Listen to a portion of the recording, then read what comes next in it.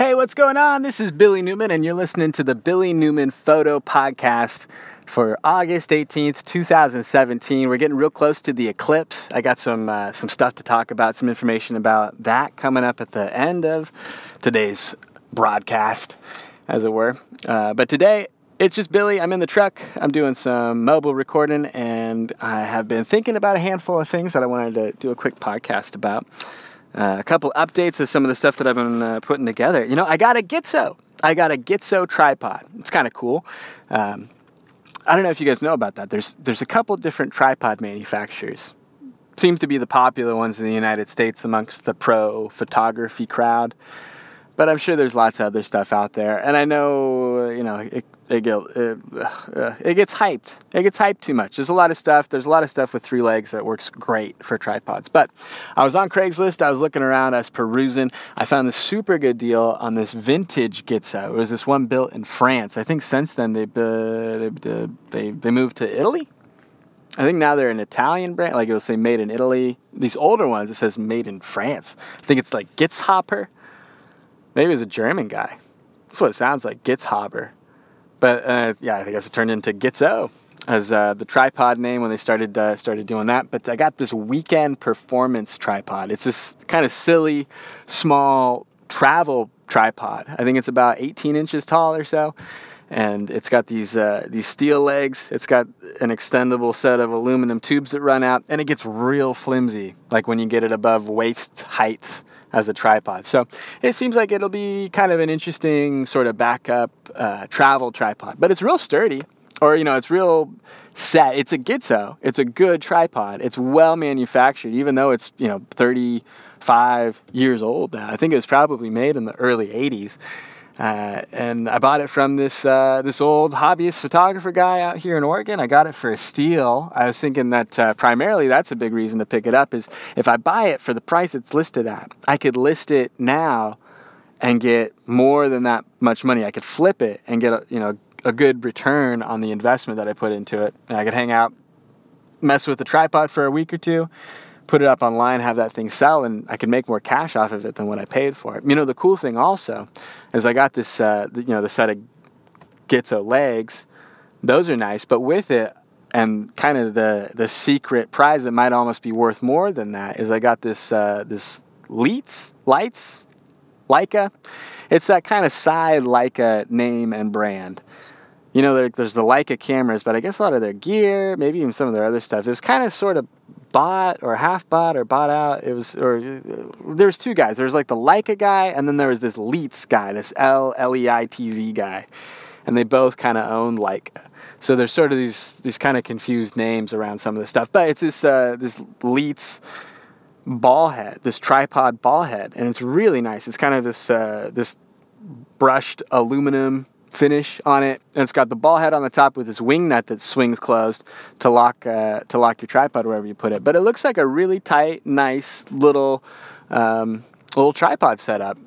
Especially great for a traveler or someone that was shooting with a light film setup. It would be awesome. So I know it's a little bit of away from the direction that I've been moving with some of the photography equipment I've been procuring recently. But it feels kind of good. It's cool having a vintage Gitzo tripod around. And it feels good, too, that I could sell it, or I could make some bucks back from it if I needed to. But it's kind of fun having that second tripod around. I've been trying to think of more long exposure, more fine art, landscape stuff. And, I think I maybe mentioned a minute ago, in the U.S., there's two big tripod brands. There's Manfrotto, which is what I bought the last few times around. Right now I have a set of carbon fiber, like the mag fiber set of legs for my Manfrotto tripod, and those are great. Those are like the best tripod legs. They're outstanding. And then I've got this photo head that goes on top of it, which is acceptable, but it's got that 3-way locking head.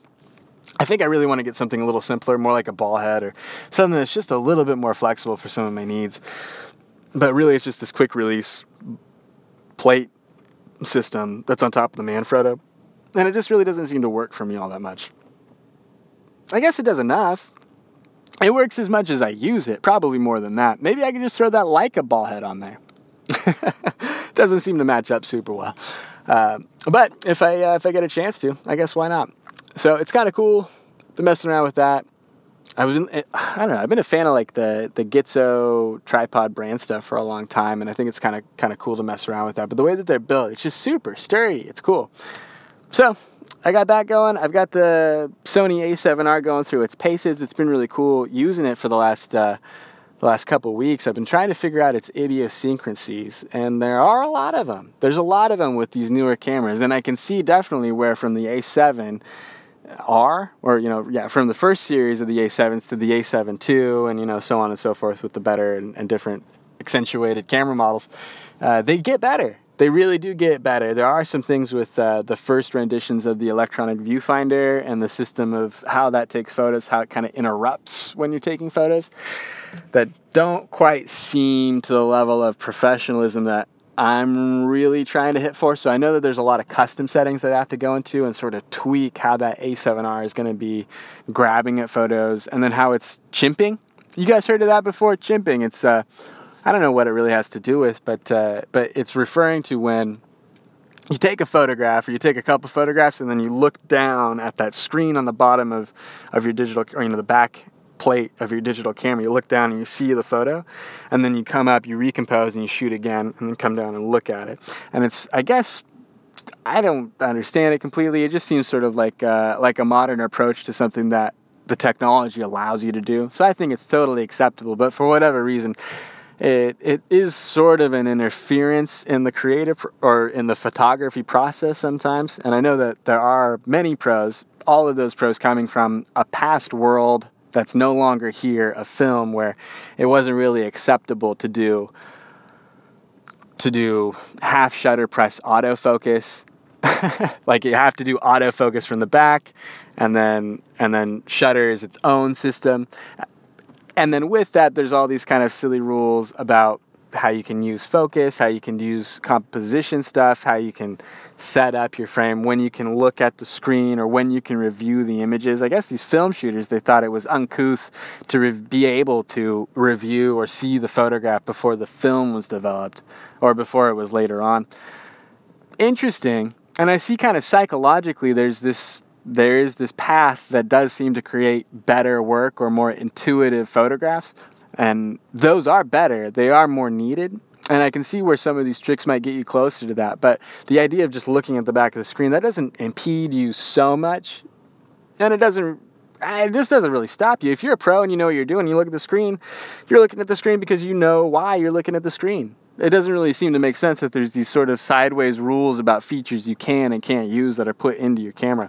But to speak about efficiency, the problem that I notice about the A7R is that it will display the image to you for about 1.5 seconds, 2 seconds. And it will display it on the screen, but it'll also display it in the electronic viewfinder for your eye. And you can shut this feature off, but there's still a little bit of a hiccup around the time that you hit the shutter button. And the problem with this is if I'm framed up to take a photograph, let's say of a situation, I remember back at OSU when I was shooting sports a lot. Let's say there's a football game. I'm out in front of the action, and I see that the Beavs set up a play. They throw a pass. The guy gets it. He's right in the pocket on the third of the frame that I have, and I have focus tracking on him. I want to take a series of shots with a high frame rate so I can get that whole run of action as he moves towards me.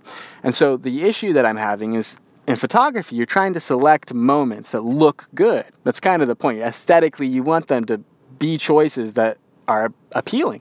And that has to do a lot with gesture, a lot with movement, a lot with kind of positioning and framing and composition, and sort of thoughtfully considering, what does the person look like? How are all of these things in the frame relating to each other? And is it going to work when you press the shutter? And the difficulty is with these A7Rs, or even with the Sony a6000 when I'm looking at it, and I take this series of photographs, I'm almost blind that whole time. Whereas before, in the past, when I would have been working with an SLR, there's the shutter flap where you see black for just a moment, but it comes back and it's optically correct immediately. It's optically correct to what you're going to be shooting. But with the EVF, there's just enough lag that in high action, you seem to kind of miss where the gesture is. If stuff's moving around, it seems like you almost have to kind of guess or assume that the next moment's going to happen and then try and take it, but you can't see it.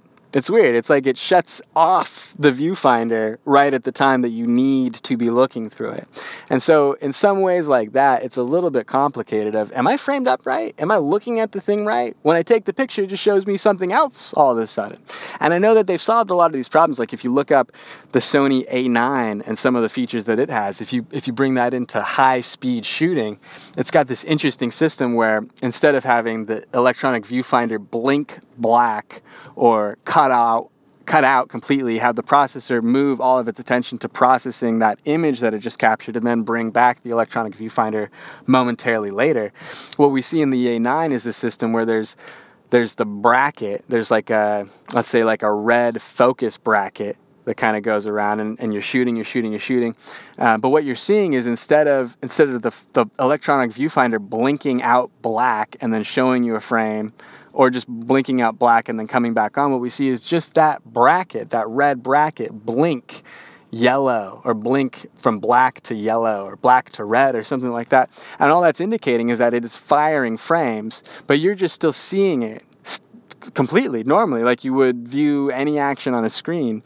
And that's a really interesting process. I think it's like, I don't know, it's like 20 frames a second or something like that. It's almost video at that point when you're shooting raw frames. Are you kidding me? Raw frames on a Sony A9 at God knows what, almost 50 megapixels that it's shooting at.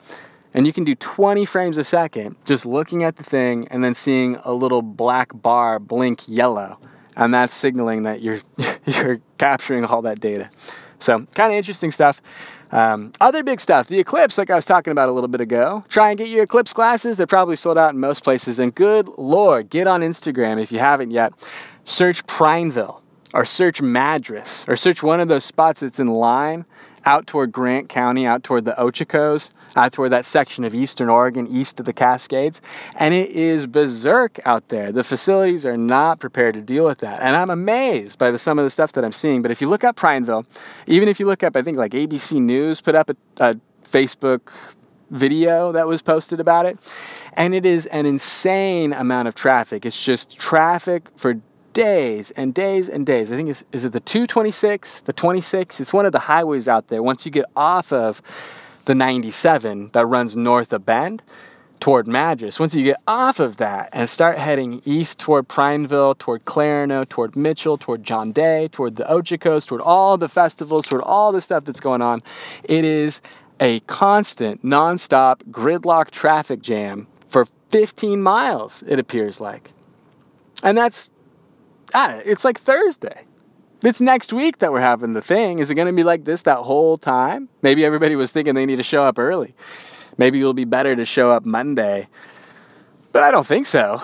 I don't think it's really going to get that much better. I think that they've been talking about 1 million new people showing up in just a couple days over there.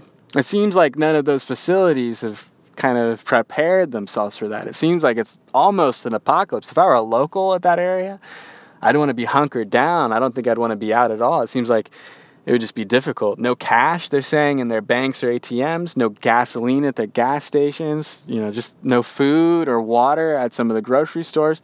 It seems like all that stuff is just going to be swamped by the gajillions of people that are moving in to see this eclipse. So fantastic for the local economy if they're going to try and gouge everybody and get a bunch of bucks. But it might be really complicated for me because I want to go out there. I want to go see the eclipse. I want to get in the line. I want to be dead center for the totality. I'm really excited for all that stuff. And the opportunity to get to see a total solar eclipse is just such a rare occurrence, and it's going to be awesome. So I'm really pumped for that. But it's just amazing, fantastically surprising to see some of this footage from Eastern Oregon of these roads that are just swamped and full. And so past that, let's say all the traffic gets through. Where does the traffic go? They're all campers. They're all people that are going into the Ochocos. And each of those people, each of those families, those parties that are grouped up, traffic jammed on the road, they're all just moving into Forest Service land where they're going to be camping for the next 4 days. So what campsite's going to be left for me, for my party, after all those gajillion people file into the wilderness of Eastern Oregon? They're all going to file in. So, okay, great. Now the roads are open, but now I turn off into the Forest Service road to head up, and then that's just going to be nonstop traffic jams up there. How are people going to get around up there? All of those are just one lane little gravel roads that kind of cut around through a pretty forested, kind of mountainous area of Eastern Oregon. Is it really going to work? Are people going to get by okay? I'm sure most will, but man, doesn't it seem like there's just going to be some kind of incident, some kind of issue? It seems like, because I like being around where events, where things are happening, where the energy is, that's kind of the big reason I'm drawn to go out there. I want to deal with all the trouble of Eastern Oregon that's going on. I want to kind of see it and experience the event. I was in the chaos of a POC eclipse. I was out in Eastern Oregon. I was doing it. I was part of the scene. I want to do that a lot more than where I could already benefit and just kind of go north about 25 minutes and be in totality out here in the Willamette Valley, out where I have a really wide open view, out where it seems like there's not a ton of people around. I could do that, but I'm super drawn to all the trouble of the Ochocos, all that mayhem that's going to be going on out there. I want to kind of, I just want to be a part of it. I want to be a part of the experience, the social experience of it. I don't want to be stuck in stinky old Eugene dealing with the riffraff around here. I want it to kind of feel like an event, like a life event sort of a thing. So that's a lot to put on something. But it's not a lot to put on an eclipse. A total eclipse? All those people out there? Man, so much stuff. So, I don't know. I'm trying to think of a couple different things. Part of me is running down a couple little backup plans. Like, do I need to go a gajillion miles away out there? Is there somewhere closer I can go? What am I getting? I think Prineville, it's like a minute of totality. But if I just drive 25 minutes north, I'd be in Corvallis, and that gets like a minute and 45 seconds of totality. I get up to Monmouth, that's almost 2 minutes of totality. Why don't I just go up there? I don't know. What should I do? You tell me. I don't know. Tell me on Instagram. That's at Billy Newman. Tell me at my website. That's billynewmanphoto.com, which I just finished kind of remodeling, except for probably the more important part, the gallery of photos of my portfolio that I'd show. That's gone. I don't have that on my website right now, but I'm rebuilding it. But the front page looks really cool. The about page looks clean. I don't know if it looks cool, but it looks clean. It looks redesigned. It looks pretty fresh. So if you get a chance, check it out, billynewmanphoto.com, at Billy Newman on Instagram and Twitter. You can give me a shout out there. Thanks for checking out this podcast. Have a good one. Bye.